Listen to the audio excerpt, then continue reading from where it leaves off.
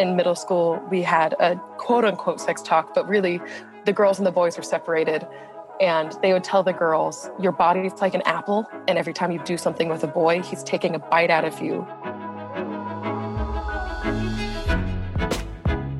Welcome to Trauma to Triumph, where our goal is to empower, inspire, and give you the means to stand up, take control of your life while embracing your inner badass. I am thrilled you are here and wanting to be a part of this journey. In our 12th episode, I'm beyond thrilled to introduce to you my seriously badass friend, Alison Forsyth. Alison competed on the UW boxing team, is a National Golden Gloves winner, was an anti-human trafficking research assistant for UW, and is now an outreach advocate for Scarlet Road. She is responsible for facilitating awareness trainings within local schools and community partners, while finding female face-to-face interactions with those currently in exploitation environments, building sincere and safe relationships, helping to provide empowerment toward long-term health and safety. She serves female-identified individuals who need help and support exiting the legal and or illegal sex industry, helping to provide outreach to at-risk individuals and schools, and provides aftercare services for those ready and able to leave the sex industry. They aim to meet the basic and long-term needs of the most vulnerable people in the greater Kitsap community, to equip them with the skills to gain independence and be their own fucking heroes. Someone drop the mic. In this episode, we are going to unpack sexual assault, rape, and the good girl problem. Let's get started. So I'm really excited today to have Alison on the line. She is a freaking badass boxing queen. I'm gonna call her a boxing queen because I met her at Seattle Boxing Gym and I was training with her boyfriend. And I started to, well, actually, like if I was gonna be really honest, I kind of cyber stalked both her and her boyfriend before I came into Seattle Boxing Gym because I wanted to make sure that whoever I was working with was fucking legit. And she is legit. So I watched both of their videos before I ever set foot into that gym. And I was like, okay, that's who I want to train with. I had no idea. That's awesome. So my little like dirty secret, James knows, because I told him, I was like, I watched your videos before I came in because I needed to know that who I was going to work with was legit. So yeah. So the moral of the story is like, be careful what you put on the internet. For sure. Right. So anyways, before we even go into some of the great work that you are doing and that you are consistently doing, I would love to have you share with our audience something crazy that nobody knows about you. Or maybe not the general public that knows. I have a couple. That's a good question. I was deported when I was 14 years old. So proud deportee. If anybody can't see this, because nobody's going to be able to see this video, but she's white. So, incredibly. So the fact that she got deported, like my face is like, what? Okay, go ahead. Yeah. I mean, when I got deported, they had to explain to me what deportation meant because they handed me the slip. They're like, I was living in the UK when I was 14 for a year and I'd been flying over there after Christmas break, flew back to go to school, and then had never figured out my visa situation, had kept kind of getting by barely. And then they're like, okay, well, we can't let you in this time. You're getting deported. I said, all right, cool. Can I like go now? And they said, no, like you have to go back to the US where you're from. So yeah. Wow. That's awesome. Mm-hmm. So you were in the UK and you got deported to the US. Yes. And then I eventually got it erased from my record because I traveled a lot starting like when I was really young, but then I was traveling a lot solo and I would be like this 15, 16-year-old, you know, living in India. And every time I'd go through customs, they would be like, why do you have this on your record? Like, what is this deportation thing? So I think it's erased now. No one really knows that. Oh, that's crazy. So why were you traveling so much as a kid? So it's a combination of things. I have a side of my family that's very international. They had taken their kids out to travel when they were freshmen. And my dad passed away when I was young.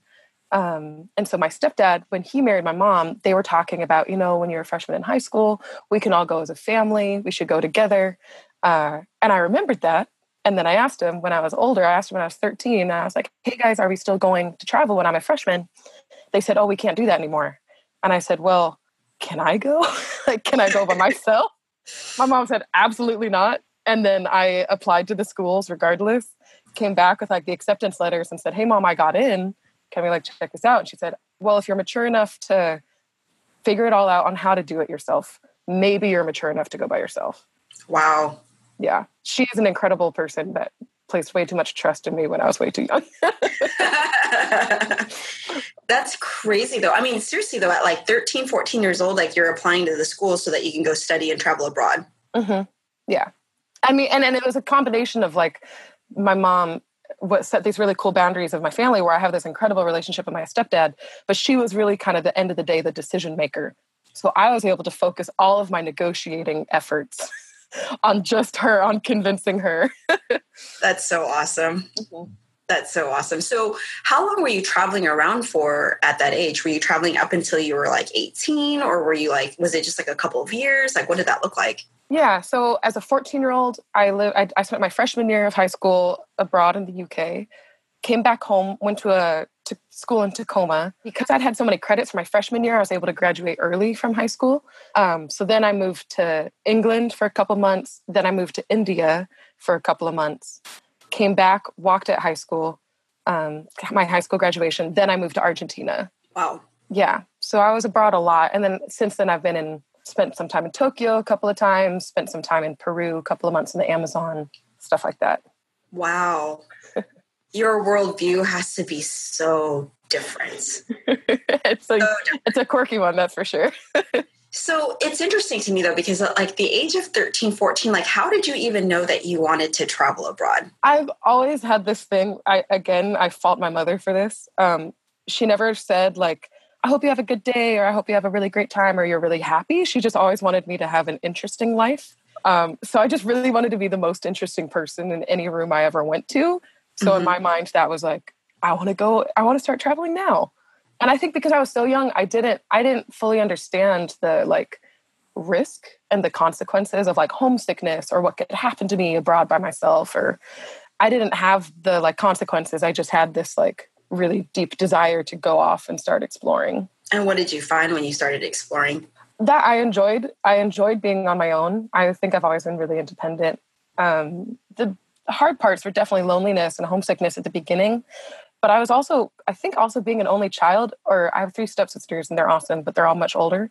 So I think I already was kind of used to being by myself a lot. So the homesickness didn't hit me as hard as I think I expected it to, or maybe a normal person would expect it to. You've like had like an innate sense of no fear at a really young age, because most people like, I can't even get my daughter to walk across the street without freaking out, like, let alone like travel on her own into another country or even think about like applying to schools. So it's incredible, because would you say that your like mom has taught you the sense of independence, or is that something that you just kind of had on your own, like as a kid? Or I think I've always had it since I was a kid. She's told me stories about how my birth dad, he like recognized these aspects of my personality, and he encouraged my mom, the both of them as parents, to like embrace it. So I think I've had it since I was a kid, but she's just allowed it to grow kind of to the point where it might have, I mean, subjective on how you think about allowing a 14-year-old to do this by herself. But I think it was also the whole like, so her desire for me to have an interesting life meant that any hardship just made my story more interesting. So even when I was getting deported, yeah, it sucked as I was sitting there and getting like interrogated and having all these things happen. Like didn't even know what was going on, but it was also really interesting. So I was like, oh, this is cool. Like, this is so interesting. You're like, I can't wait to tell this story. For real. And now I'm 10 years later telling it to everyone else. Right. As you've progressed through, so you went and you traveled, and then you ended up coming back and you went to UW. Mm-hmm. Mm-hmm. Right. Did you still continue to travel as you went to UW, or did you stay pretty stationary at that point? It was a quirky kind of transition. I would say I'm the most stable now I've ever been, but I think it's because I'm doing something I care about. There was a time where I was in a relationship with somebody that was in a band. So I would like go to school for like a month, and then I would go off and join them on tour, and then I would come back, and then I'd go off and go back on tour. So there was a year or two where I was like traveling a bunch through like the music scene. So I was like going to Japan with them. I was going to a bunch of different states all over the US with him in their van, which was really interesting. It was super, again, interesting. And it was fun for the time being, but I also kind of eventually recognized that I didn't want to live vicariously through somebody else's success, and I wanted to find my own path. Is your mom just like, what the fuck? I still remember the call. Like when I called her, I told her, "Hey, Mom, I'm getting deported." Just like the silence on the other end of the phone. I've done that to her so many times. She's the strongest person I know. She's like, my sparring is nothing compared to what my daughter puts me through. So the work that you do now is very interesting to me. Can you give us a little idea of what it is that you do? Yes. So I work at an organization, a nonprofit here in like Pacific Northwest. We work out of Kitsap County, which is a smaller county. We don't have like a big city like Tacoma or Seattle. We have a smaller couple of cities like Bremerton and stuff. We serve that county. We work with survivors of sexual exploitation. And sexual exploitation, a rough definition, is just the trade of sex for resources. So it could be anything from like girls at a strip club, like getting paid money to dance provocatively, but at the same time, it could be like a husband who's forcing his wife to have sex with a whole bunch of other men. Or a mom who's yesterday there was a mom forcing her daughter to have sex with a mom to get rent money and stuff like that. So we kind of intersect with people at all different paths and all different backgrounds. How do they find you, or how do you find them? Referrals. So what's crazy is this year we've grown a ton, like in staff and in referrals. So we're getting a new referral like once every 2 or 3 days now, consistently this whole year. I think we've had like probably over 10 the last week. And for a small county, I mean, I understand maybe if it was Seattle, that wouldn't seem like a big deal, but we're like a small county, pretty small town, Washington. And it'll be like a doctor. I was working with law enforcement yesterday. It might be a friend. I had a friend text me concerned about another friend. That's what I was dealing with this morning. And then I'm also in high schools and in middle schools teaching about this. So a lot of our referrals come from our trainings and us being out in the community. I don't know if like the idea that your staff has expanded is like great, because it just means there's more issues, but it's great to know that there are people that you guys are able to support the people that you guys are bringing on. It just really is hard to hear that. Like, I mean, Kitsap County, like that's so small. Yeah. Yeah. Also, I think, a good perspective to have on it is like the issue's there and people are experiencing this regardless of whether we're there or not, this crime is going on. And this issue exists in all of our counties and all of the US. But it's nice to know that we're starting to get a little bit more recognition for the work we're doing so that more people are aware of the options they have if they want to get out. Right. So with your organization, are you guys doing, so I used to belong to a board that served children of sexual assault, trauma, and abuse. Mm-hmm. And we would take them through legal advocacy as well as mental behavioral therapy type stuff, cognitive behavioral therapy, just so that they could get prefaced for court and everything else. Mm-hmm. Do you guys do something similar to that, or like what does your system look like? Yeah, so we have like 2 branches. I'm in outreach, which means that I'm doing the trainings. I'm out like helping with community relationships. And then I'm also the one that when we get a new referral of a person that's being exploited, I'm the one that like tries to make that connection. And sometimes when I connect with them, if I'm able to, they want help and sometimes they don't, and that's fine. So then they would stay in outreach and we'll just continue. I mean, we're relational, we're relationship based. So I'll just develop a friendship. I'll develop rapport, let them know that I'm a safe person, non-judgmental. We don't require that they leave the life. If they're being exploited, we don't have any like high standards to participate in our program. They just have to be able to meet with us once a week. And if they want the help, if they want any support, then our other branch is called aftercare. And that's like really intensive case management. So case management helps with like resource-based, like stable housing and getting mental health support and helping develop community and other like financial stability and stuff like that. They have a case manager that will work with them over months, if not years, to help them reach their goals. Yeah. That's amazing. Mm-hmm. That's got to take some serious funding or some like Yeah, fundraising, right? Yeah. I'm really grateful because that's not my forte. And I'm grateful that there's people in our organization that it is their forte and that they can run with what they're the best at.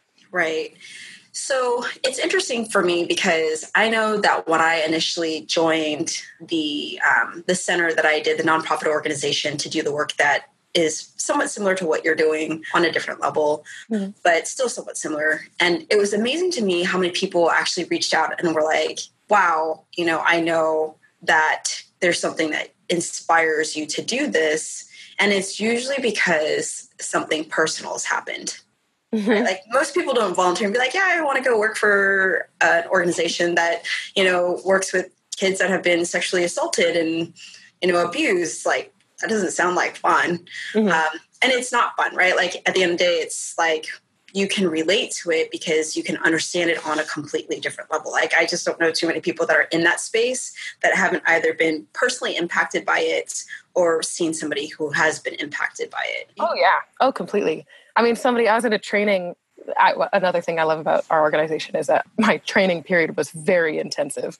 There was like 3 or 4 months where I was just going through like domestic violence training, all these trainings, et cetera, to be able to work with clients, be able to work with survivors. And somebody in one of the trainings told us, like, if you're an advocate in victim services, like, you're fucked up to some degree. And excuse my language, but like something happened to you to make you want to do this. Like no normal person would just like stroll on in and be like, I want to meet people with like where they're at like the most crisis and trauma and difficult point in their life and work with them from there. Right. Yeah. You have to be fucked up to some degree to want to do this type of job. Right. And you also have to have the endurance and the wherewithal to be able to do it too, because it's super heavy. So with that being said, what brought you into this space? So from a professional standpoint, I went to UW for human rights, graduated, got a job working in anti-human trafficking from like a task force that I was doing research, and then really wanted to do like victim services or work directly with survivors. But part of the reason personally why I think I love this job is, I mean, the training aspect. I'm a survivor of sexual assault. I'm a survivor of rape. I've not been personally like sexually exploited, although we are a survivor-led organization, which is also really cool. But definitely like wanting to work with people that have been traumatized sexually to some degree motivated my desire to work with them, and also to like improve the educational resources out there in the community, because I felt like that was really what hurt me the most, was not having access to those resources. So with sexual trauma for you, I'm assuming just sexual trauma and not just sexual trauma, right? You know. Like everybody deals with it, right? Like it's not I've been raped, you've been raped, we've all been raped, we're fine. Right. And I think that's like the biggest challenge is that like, and it's so crazy because I remember I was talking to this one lady and she was in the UK and I was telling her about the work that I wanted to do. And she was like, and this is how bad like society has gotten in this arena. Mm-hmm. She said, everybody has a story like that. I'm like, okay. Uh-huh. I'm like, everybody should not have this story. Right. Like, this is not something that I ever want anyone to have to. I don't care if you're my worst freaking enemy. I don't really have enemies, but this is not a story that I'd want anybody to be able to have and then placated on top of that. Mm-hmm. Right? Just like, oh, it's not a big deal. But the power of it is like having people out there that have experienced this and that are comfortable sharing their story, create spaces for those with similar stories to feel comfortable coming forward. Right. Like that's the beautiful and the hard part. Like even like in the high schools that I've been in, like I'll be teaching a class and then I'll be connecting with a teacher after, and she'll be like, yeah, that happened to me. And it's not just like a one-time thing. It's like your story that you shared about your sexual assault, that happened to me when I was young, that happened to me when I was in college, stuff like that. And it's like consistently creating space, not only for youth, but also for the older generations to be able to come forward and feel comfortable sharing their story about their sexual trauma. The hardest part is that as youth, the biggest challenge there is naming it, right? Mm-hmm. Like, is this normal? Like, this is normal, like not knowing that it's not normal. But then as you get to an adult, because it's been normalized, right? and trying to understand why there's a difference in separation. And it's kind of interesting. I always say this thing where there's healthy versus unhealthy. And people who've never had these experiences, they're like, why the hell would you do that? And why would you allow that to happen? Whereas they don't really understand that the difference is that this is their normal. And a healthy person who's never had to experience that is like looking at you like, are you dumb? Yeah. Or like, do you not know how to say no? Like, what's going on there? But then if you've never had to experience it, you don't know the questions and the self-doubt and the conversations that you're having in your own head and how that plays out as an adult, and then having to learn how to rewire this boundaries conversation, right? Totally. I mean, and kids ask me that too, because they'll be like, I mean, depending on what school, some of the schools I'm teaching at are more conservative, some of them are more liberal. So some of the kids, there's different degrees of exposure to boundaries and consent talks. And they'll be like, well, that, like, people don't actually like believe that, right? And I'm like, well, for me personally, like, I never received sex ed, period. Yeah. I had to teach myself when I was like 19 or 20 about the different types of birth control. And I like had to do online research. I had to ask, like, I had some incredible friends and people that came into my life that helped me learn it. But like, at that point, I'd already been raped. I'd already been sexually assaulted. And I didn't have names for those things until people with education and with exposure were able to come into my life like, hey, that was wrong. That person shouldn't have done that. That's assault. That's rape. So am I allowed to talk about your experiences? Totally. Yeah, I'm super comfortable. So with that, what was your first experience of being sexually assaulted? There's like, I'm sure there's more. I think there's like 3 really significant ones. And so the first one, I think I was like 15 or 16. And I grew up very conservative in a pretty religious area from like K through 8. In middle school, we had a quote unquote sex talk, but really the girls and the boys were separated. And they would tell the girls, your body is like an apple. And every time you do something with a boy, he's taking a bite out of you, leaving you to be a more rotten core for the next person. And then the next year, it was that we were a gift that was wrapped in wrapping paper. And every time you did something, even just like kissing, the person was unwrapping you and was going to rewrap you shittier than they did the first time. So that was the background that I had. The look on my face right now is like of absolute disgust. Did you grow up Catholic? No, just conservative Christian. Oh my God. Yeah. Okay. So that was my background. And I had a very strong desire, again, to save virginity for my husband, or at that time I wanted to like save my virginity for being married and stuff like that. And that was something that carried with me. And that was something I struggled with because I was also a horny preteen and horny teenager. So I was kind of like dealing with all of those different feelings and like the cognitive dissonance between wanting to do things and also not feeling like I should. So I was 15, 16. I had met a guy. And at this point, I'd already done a couple of things. But I was very like, I would like mess around, but like I wouldn't like let them put it in, kind of. And that was my whole thing. So we were messing around one day. We were at his apartment and he kept really being pushy and wouldn't respect when I was saying, no, I don't want to actually have sex with you. I'm down to kind of make out with you and do these other things with you, but I don't want to have sex with you. And he just wouldn't take no for an answer. And then at some point, when I was telling him, when I was really freaked out, but I was also taught like, you shouldn't really ever say no because it's rude. Mm-hmm. So you should just kind of like sneak your way out of situations. So I was trying to like subtly get out of the situation.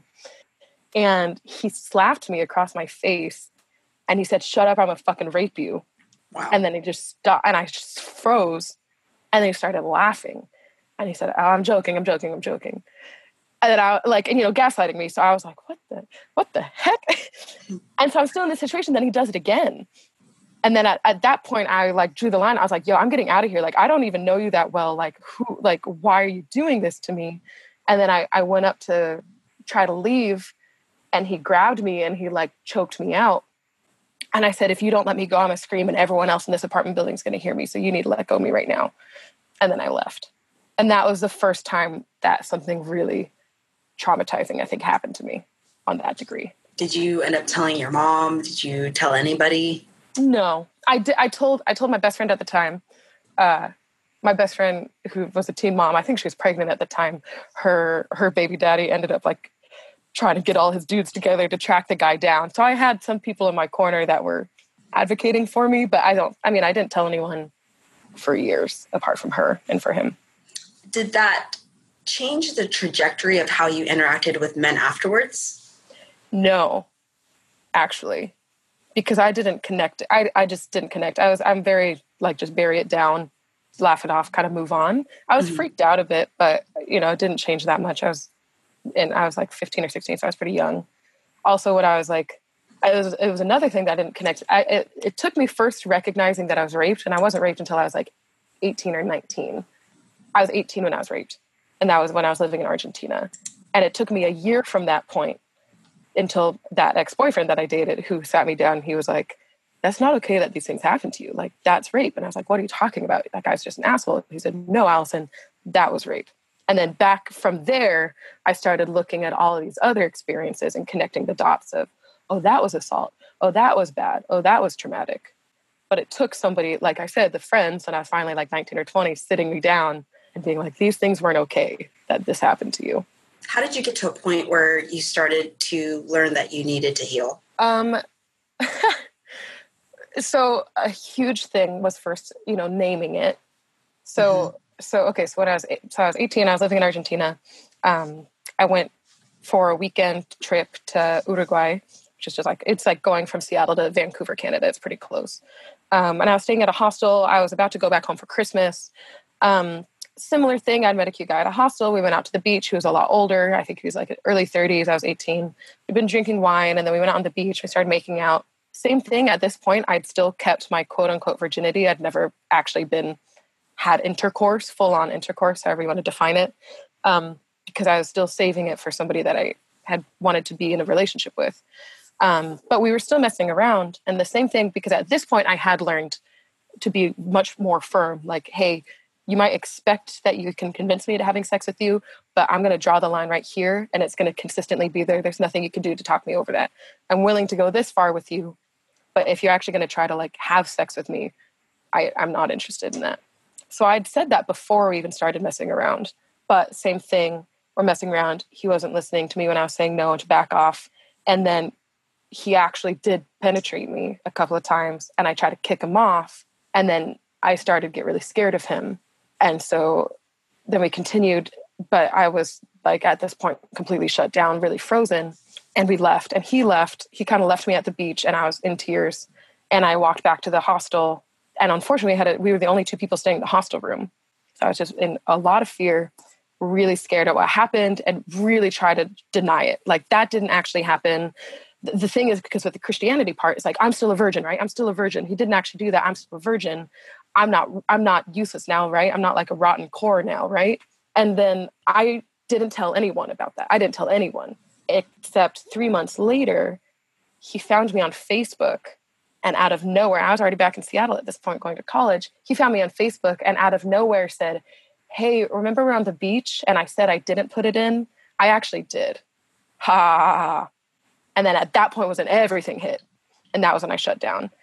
And from the point when I was raped, and for the next 9 months, I'd been almost overweight or obese my whole life.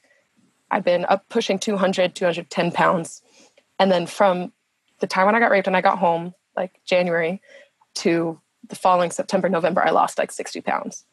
And I just put all of my attention, completely stopped talking to boys, nothing romantic, and just kickboxed like crazy. And that was the first step, I think, to dealing with the trauma.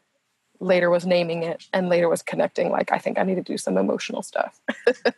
That's crazy. It's crazy that he had like the balls to come back and taunt you. Right? Right? What's crazy though, I don't know if I would have ever even connected it though. If he hadn't done that, I think it would have been one of those stories that's suppressed and still like buried underneath somewhere. So you kickboxed, and then like, did you do any therapy? Did you do any work? Like, what did you do? Like, you like kind of winged it and be like, hey, I'm going to do this and drop some weight and like whatever else. Like, how did you end up like coming to peace with all of it? Because I mean, clearly you're in a place where like you're like, yeah. I mean, so it was gradual. I mean, kickboxing, it was kind of this unconscious desire to reclaim my body. And then I started getting really into it. And then I got into a relationship. And then I honestly think it was through, it's kind of funny. I think it was through losing my virginity, what I defined as my virginity, because this ex who helped me identify what was rape and what was assault, because I still had this thing. I was like, well, if I'm raped, then I'm not a virgin anymore. Like, I'm not good. I'm not worthless. The last 6 years that I've been trying to save myself, or whatever's left of me for marriage, is gone. And he stopped me and he said, no, Alison, what are you talking about? He's like, if you've been saving your virginity, you can define whatever that is to you, because that's more of like an emotional than a physical construct for you. And if somebody can't take that forcefully away from you, he was like, if you still identify as that, if you still want to give that away, that's yours to give. Nobody can take that away from you. Mm-hmm. So it was just really beautiful. And then that was when I actually started having a more healthy relationship with that side of me. And through engaging in that, like on a more healthy side, and having some really incredible, powerful friends who are also survivors of assault, kind of helped me start working through all of it. Being able to say it out loud and to be able to share it and to be able to talk about it and to have somebody actually hear you and not feel like you're dirty when you talk about it. Yeah. And it was years later, I finally sat my mom down and I told her. And it was funny what her reaction was, is because she I remember we were in the parking lot next to Seattle Boxing Gym. So I'd already been boxing. I was on the UW team. Me and this ex had broken up long ago. And I sat her down. I kind of told her what had happened. And I said, I just think it's important that you know, because there's an article that's going to come out of me talking about this. And it's like, I say it's the reason why I box was to like recover from my sexual assault. And she said, oh, Alison, that all makes sense now, like why you kickboxed.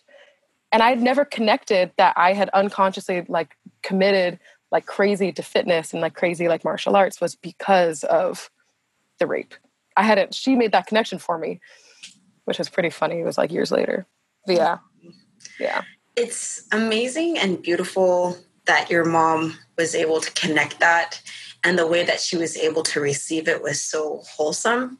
Mm-hmm. Mm-hmm. She's a gentle person, and she's like, yeah, she's the type of person that like when I was in 3rd grade, instead of asking like, oh honey, how's your day? Like, how's your day? She would be like, Alison, so like, like, what do you want to do with your life?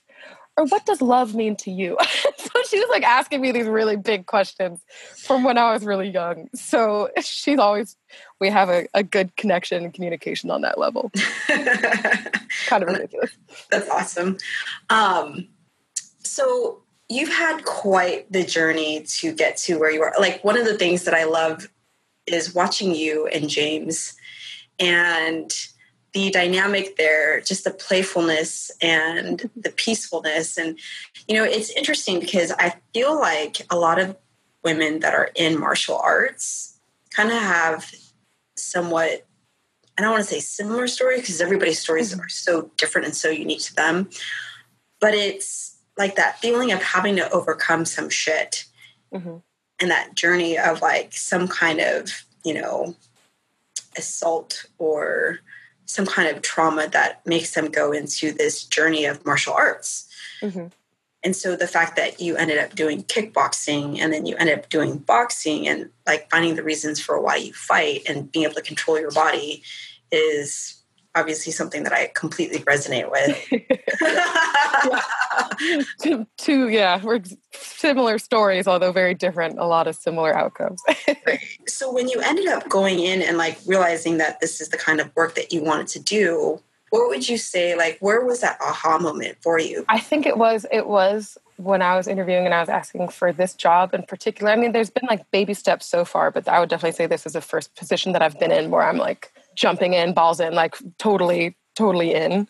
And I would say it's because being able to connect one-on-one with people, because I love people and I love being in relationship with people.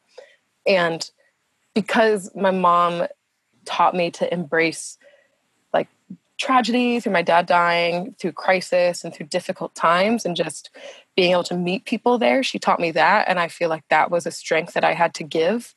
But then also being able to go to the schools and being able to share the information that I wished I'd had when I was their age. Like, it's just like it when I was teaching the schools, it just like connected to me one day and I was like, oh my God, like I'm doing exactly what I wanted to do, or like what I wish I could have had when I was their age. So it's very fulfilling in that sense. Absolutely. That's awesome. What is something that you would love for people to do more of with regards to everything that you've taken away, everything that you've seen, and now that you're actually doing the work, what is something that you feel would really change the trajectory of how people are able to either prevent trauma or just be in a better place? Yeah. I mean, like being able to, I think having the courage to ask hard questions and having the courage to meet people when they're in a difficult place and not just like feeling that immediate desire to like comfort or like find an answer to make it okay. Like just being able to like sit with somebody in that, I think allows for people to work through it, not on their own, because I feel like there's a lot of trauma that you have to have relationship to be able to like build from your darkness. So being able to have people around you that are willing to just sit with you in that and not feeling the need to fix you is huge. Right.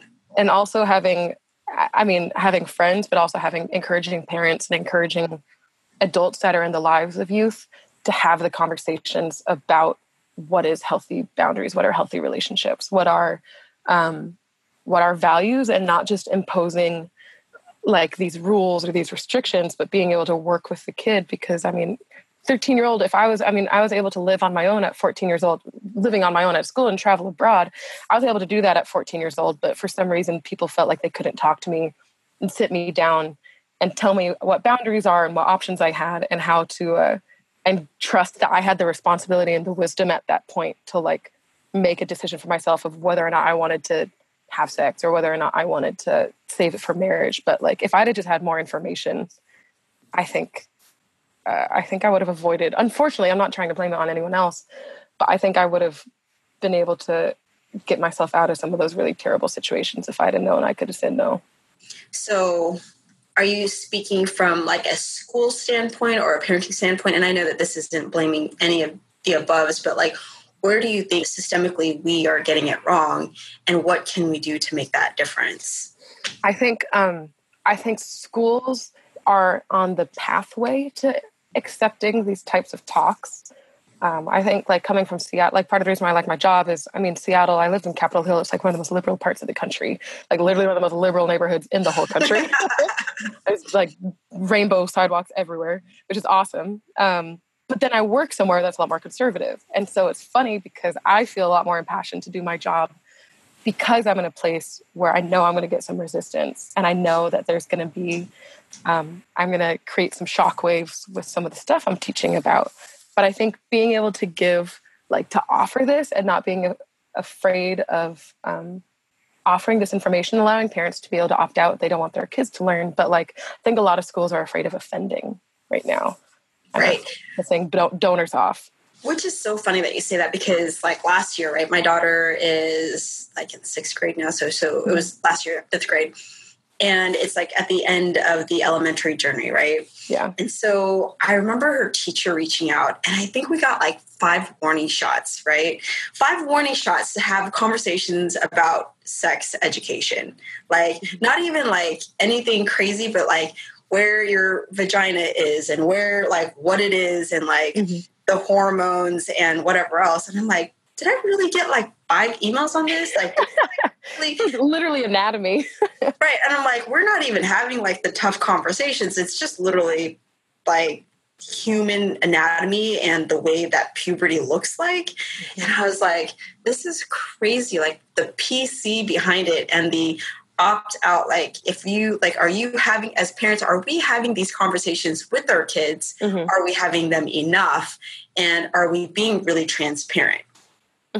Is like something I feel like we probably have a little bit of like I do talk to, I have some really amazing girlfriends, and they're like in my daughter's classes. Their daughters are in my daughter's classes, at least used to be. And the conversations, like I have this girlfriend, she's a coach, and it was interesting because her daughter was being sexually harassed, and the things that her daughter couldn't say because she was so scared to say these words out loud. So my girlfriend is walking, because her daughter was getting sexually harassed by another boy. right? And it was like really bad. But she literally walked around the table and she was screaming out, and this is going to sound super vulgar, but like the C word, like, you know, oh my gosh, like all this stuff, because she was like, I want you to know it. I want you to hear it. I want you to make sure that you don't cringe. Like, these aren't words that we use, but we're going to use these words until you get comfortable with all the different names that we have for these things. And then, you know, we're going to backtrack into the conversations, because like we teach our kids to be so politically correct, and that's great. But it's like when we are being harassed, or when we're like learning how to name things, if we can't say those words out loud, the conversation about boundaries is like freaking out the window. Completely. Yeah. I mean, like, I remember a lot of the people that spoke into my life at like that moment, like that, when I first started kind of this journey towards healing, all of them credited both being able to talk about it with their parents and being able to have that line for questions, or feeling comfortable asking at least an adult for questions about sex and about their bodies and boundaries and relationships and stuff. But then also they said that they'd had great health education, and they said that they had great sex ed. And that was how they were able to talk to me about all these different things about consent, boundaries, and what is or is not assault. Because again, I didn't have that, and I don't fault my parents for it. But I was just given a book and never really asked any questions. I never asked questions. I think my mom totally tried, which was awesome.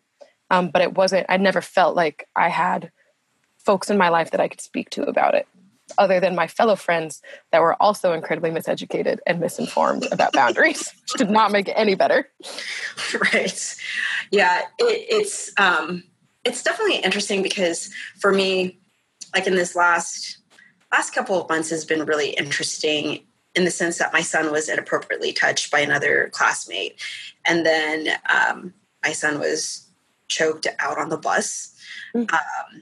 And as I'm getting into these conversations, both with my son and my daughter, and like teaching them how to name it, like, and you know, like the hardest part about going through that process is watching your kid go through it, right? Like, I do this work so that my kids don't have to. And when I do this work and my kids go through it, I'm like, holy shit, what the fuck just happened?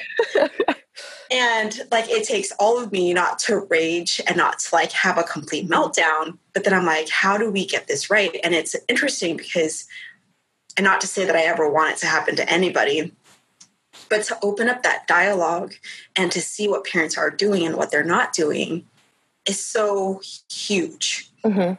Like the conversations that we're missing. And it's like on my Facebook pages, I'll be like, public service announcement, it's time to have that conversation with your kids, right? Yeah.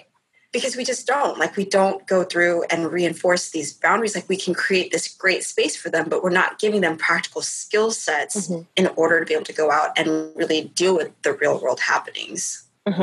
Well, and even like, I know what some people that might not be comfortable about talking about, like the actual sexual aspect until a lot later on. A lot of people, like I talk about this with my coworkers, it starts early on of just learning that to respect no and to ask. Because like, I know that I was talking with some parents that have kids, and they were saying like, how can I teach my kid like what consent is if he asks me to stop tickling him and I keep tickling him? Like, it starts on like a really small level, right? Of learning to respect somebody else's boundaries and how to communicate about that. And also on the flip side, if you're the one that's saying no or establishing the boundaries, also teaching your kids, one, that it's okay to say no, and two, not to apologize for it. Because that was something that I totally had. And I think a lot of girls are taught to be polite, to be docile, to kind of like soften the blow. But that's definitely something that boxing taught me, which I freaking love about this sport, is like, now if I'm at a club and somebody puts their hand on my shoulder, or somebody puts their hand anywhere on my body and I didn't expressly give them permission to, I'm cutting that shit out right there. Like, right. You will not lay a finger on my body without my permission. And I was not that way. I was not that way in college. Like, people would dance on me at clubs and I would like apologize. And I'd be like, oh, I'm sorry. Like, I don't really want to talk to you. Like, but I would apologize, and I would feel the need, like I had to soften this boundary of mine. But it's teaching, if I could have figured that out way earlier, I'm definitely planning on talking about that with my kids, is like, don't fucking apologize if you don't feel comfortable with somebody touching you. Right. Good. It's funny because I did write an article about that. I'm like, just because we know martial arts and just because we can kick somebody's ass, there's a different conversation that has to go in place. And that's really about like, did you say no when they put their hand on your shoulder because that felt uncomfortable? Like, because that's where that starts. And like sexual harassment, sexual assault, you know, any type of trauma in that arena starts before you actually get that close. Totally. And a lot of people don't realize it's like, it's a simple act of saying, please get your hand off my shoulder. Like that doesn't make me feel comfortable because the hand on the shoulder goes to the middle of your back, then it goes to your low back. And then you're like, what the fuck is this shit? Yeah. Like, oh my God. Right. And a lot of it is like, and I don't blame, like, I'm not saying that I'm not meaning to come off like I'm blaming myself for my own sexual assaults, but I know that there were so many points leading up to the actual act of sexual violence where I felt like I couldn't say no, or I felt like I had to be polite. Like I had people teach me, like James and I were talking about this last night, and I was taught by friends who were also miseducated, misinformed, but with good intentions, you know, if somebody does something to you, you have to do something back to them. Like if somebody gives you head, then you have to do it back to them.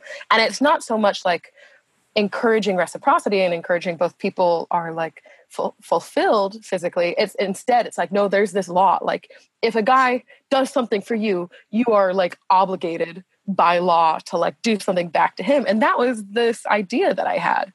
Yeah. I totally had it. Like, and there were so many points, that if I had felt like I didn't need to apologize or soften or be like more kind, like, or being afraid of being called a bitch or being afraid of being called the C word for just like being comfortable being like, no, don't touch me there. Yeah. Right.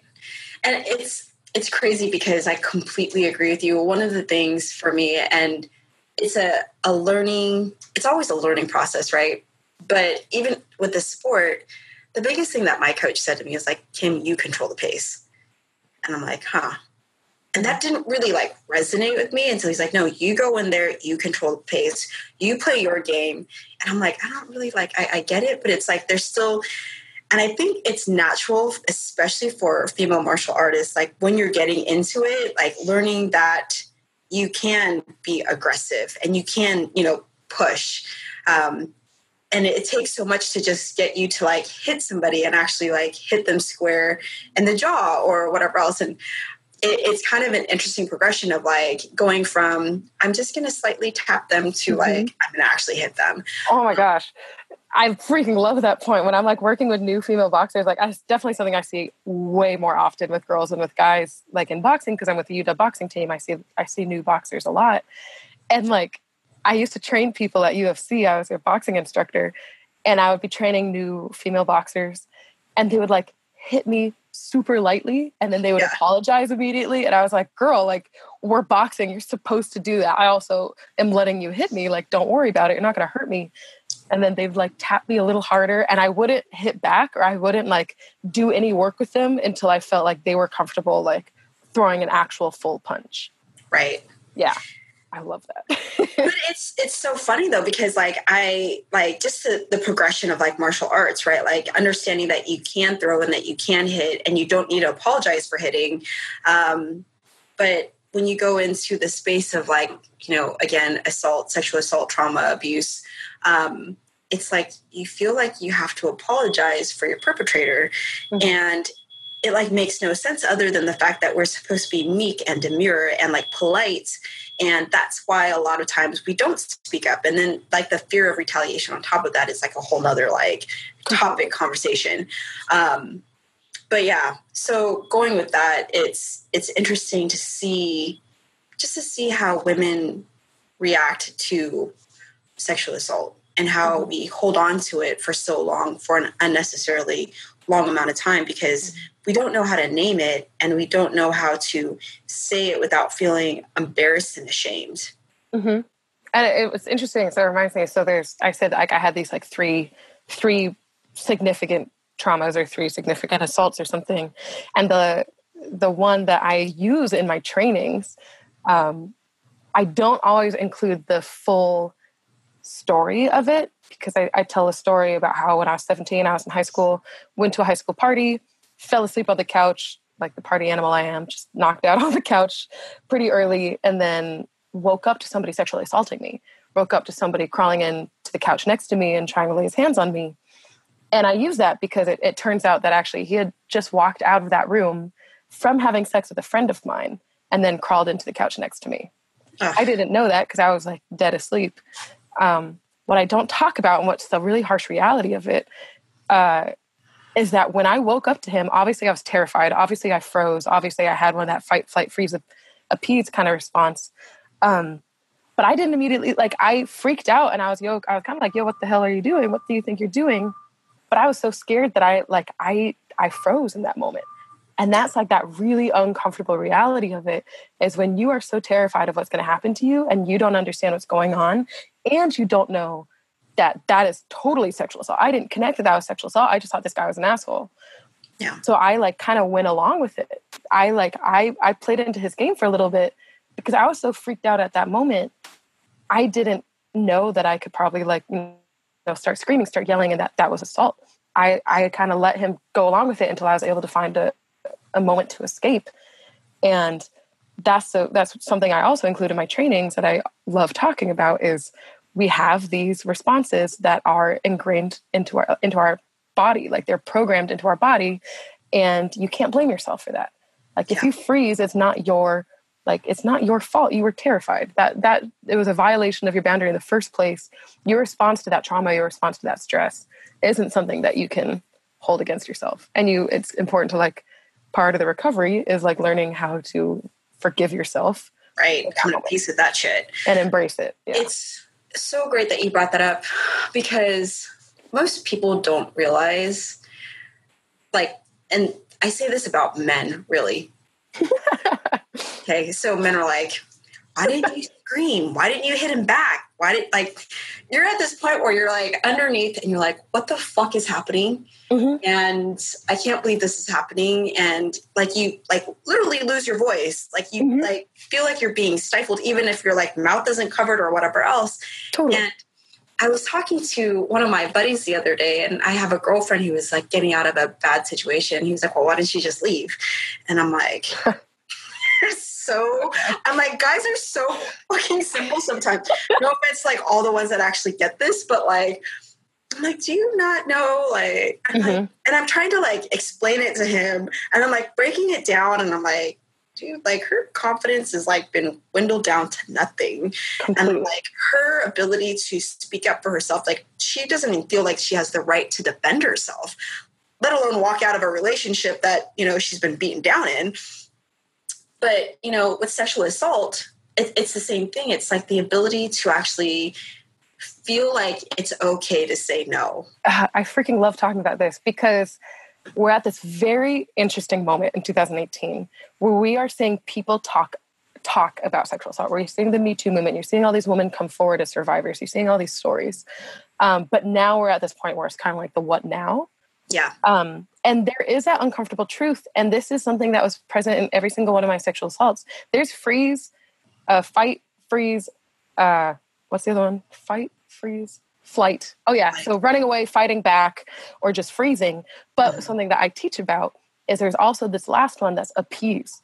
And it's where you recognize in that moment where it's so dangerous for you. If you fight back, the consequences could be worse. If you run away, you feel like you can't, and you can't just freeze anymore because you're in danger or you're already kind of frozen, you appease because that's your response to the danger. And that's what I think is really important to talk about when we're talking about consent and we're getting men involved in this conversation, because the appease aspect makes consent difficult. It complicates the issue a little bit. Right. And we can't just name and shame, like, you know, I was absolutely sexually assaulted, but I know that there's probably guys out there who thought that they were having consensual sex, but they didn't realize that the girl was terrified. Yeah. And that's this really awkward truth that we need to start recognizing and talking about and teaching our boys to also learn to have these conversations about boundaries and conversations about consent and what is yes, what is no, because the appease issue is real. And one person's stress response could be misinterpreted by the other person that they're with. Right. The appease is so interesting to me because, and especially in the Asian culture, right? Like we're taught to appease everybody.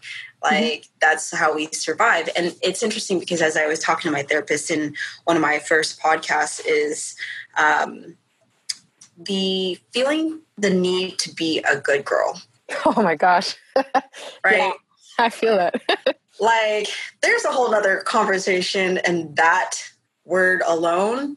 But the biggest challenge is that like we're always like the way that women are brought up in this world is because we're supposed to be good and wholesome and like, you know, yeah, and do all these great things. And the idea that we are no longer a good girl, but that's how we've been reinforced for so long, and to not be a good girl. Like for you, like, oh, I'm no longer, you know, this perfect virgin. Like I'm, you know, not a virgin anymore. I'm a rotten apple.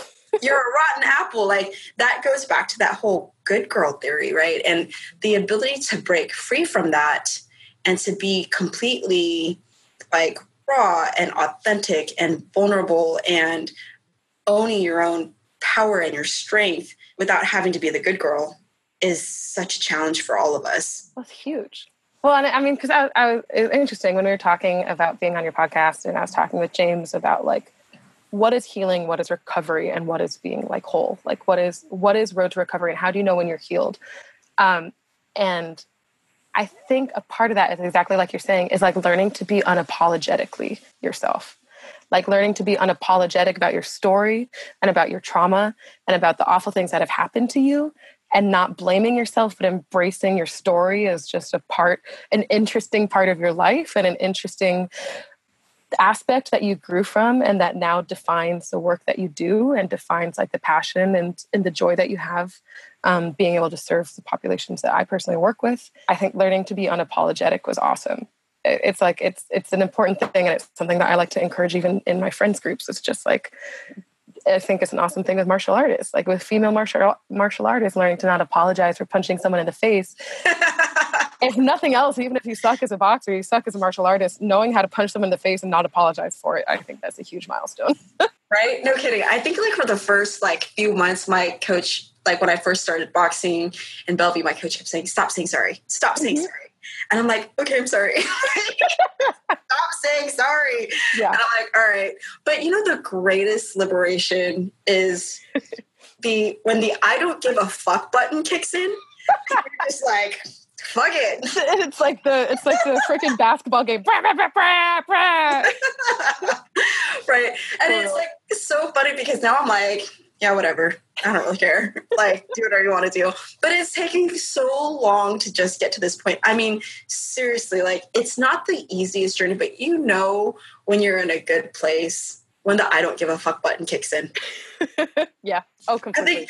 I think that that's like what we call healing, right? Like true, I don't give a fuck. Yeah. And just like when if I'm out dancing with my female friends now, and that it was like one of this thing where I had to really learn, like, it was okay to tell people essentially to fuck off if they were trying to dance with me. And then seeing all my other female friends, even though they're boxers and even though they're martial artists, like kind of cower a little bit or get scared when a dude comes up to them and not really know how to respond. I'm like, hey girl, I got the secret. You could just tell him to fuck off. Don't care. Like, just tell him to fuck off. It's awesome. It's life. Oh, the things that we could get into. So, do you feel like you've gotten to the I don't give a fuck place? Oh yeah. I think.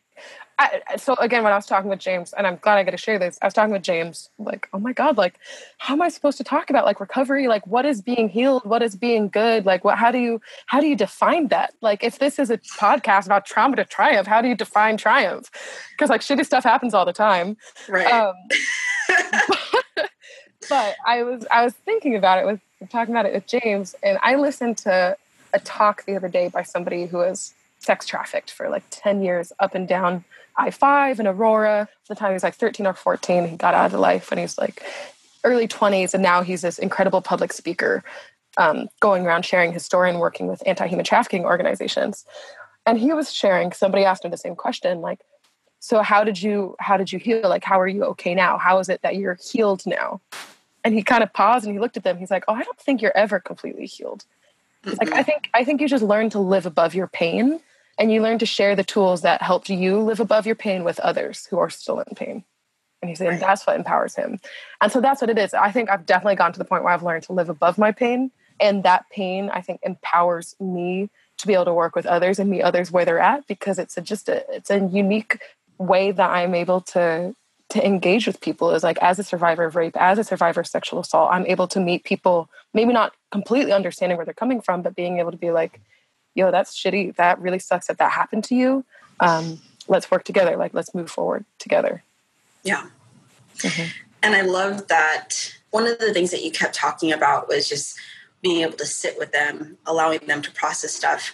And for me, when I hear that, it's like holding space for somebody, but not going in and saving them, because the biggest challenge going back to being a victim is being a victim, right? Mm-hmm. It's like breaking out of that codependent triangle and really learning to stand on your own and be your own hero.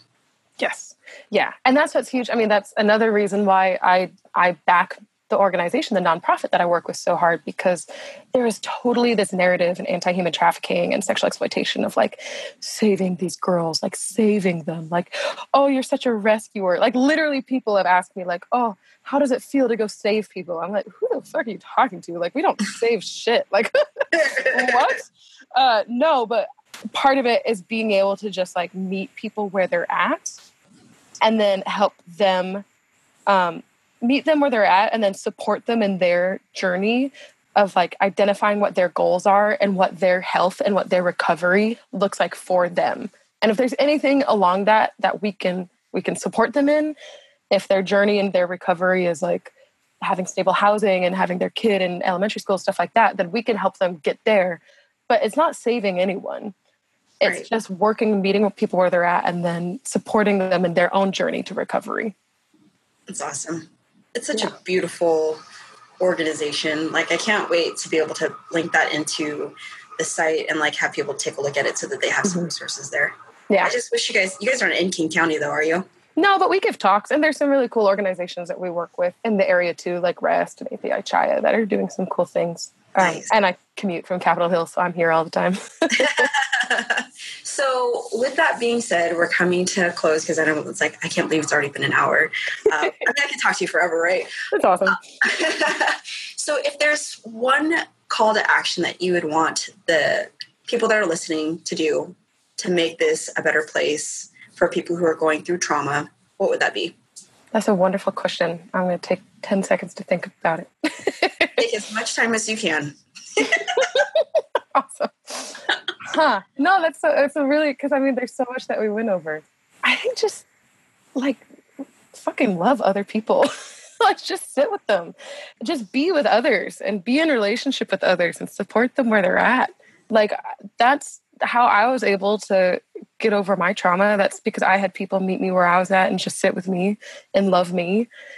And I had such incredible people in my life at every stage that without them, I don't think I could be where I'm at today.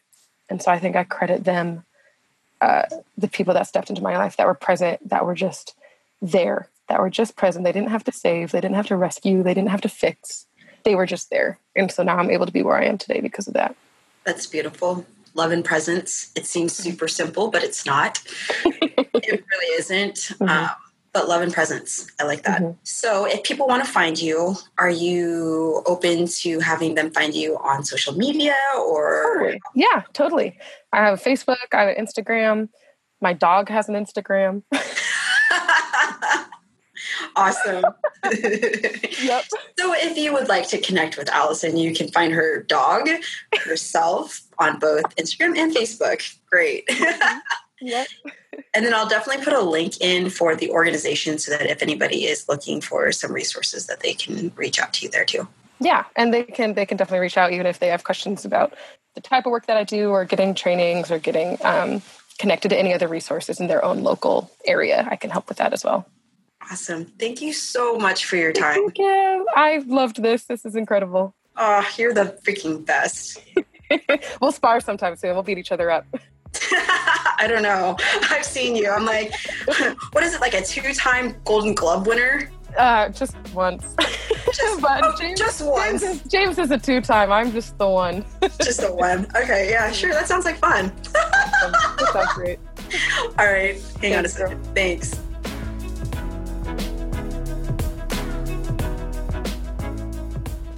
I don't need to state that Alison is a badass. Her wounds have provided her purpose, and you can see it in the way she speaks about her work and her passion for helping women. If you want to connect with Alison, you can find her on Facebook at Alison Forsyth or on Instagram at AHFORSYTH. Connect with her to find out more about the nonprofit she works for and help end human trafficking one step at a time. There's so much that we've unpacked in this episode, from talking about fight or flight to paralysis and worse yet, appeasing. It's time to teach ourselves and others how to be unapologetically bold in saying no. Gone are the days when being a good girl works. It's time to learn how to be comfortable in our own bodies and being equipped to say no and mean the fuck out of it. Having real conversations with our kids and not beating around the bush would be a good start. We've got to teach our kids to identify inappropriate behavior from big things to little things so we can prevent unnecessary damage. It's one thing for our kids to never get hurt or traumatized living in a land full of unicorns and rainbows, but it would be even better if we were able to teach ourselves and them how to communicate and clearly articulate what we want and what we don't want from another human. I hope that you found this episode helpful, understanding it's better to be unapologetic about saying no than to work your way through trauma to healing to finally not giving a fuck. When you set clear boundaries and reinforce those boundaries, your chances of dealing with shitty problems gets minimized exponentially. I'm working towards a world where we don't have to have movements about speaking up. I'm hoping this information will help me get there. If you found this episode to be helpful, please help this new girl out. Subscribe to Trauma to Triumph in iTunes and leave me a review. If you want to connect even further, come to my site, which is kimbao.co, kimbao.co.com, and drop me a question or let me know what resonated. There's always room to improve and would love to hear the feedback you have for me and be able to connect. Thank you so much for your time. I appreciate you, your insight, your willingness to hear another perspective to add to your arsenal of amazing tools you already have. Enjoy right now, and we'll see you at the next episode. Much love.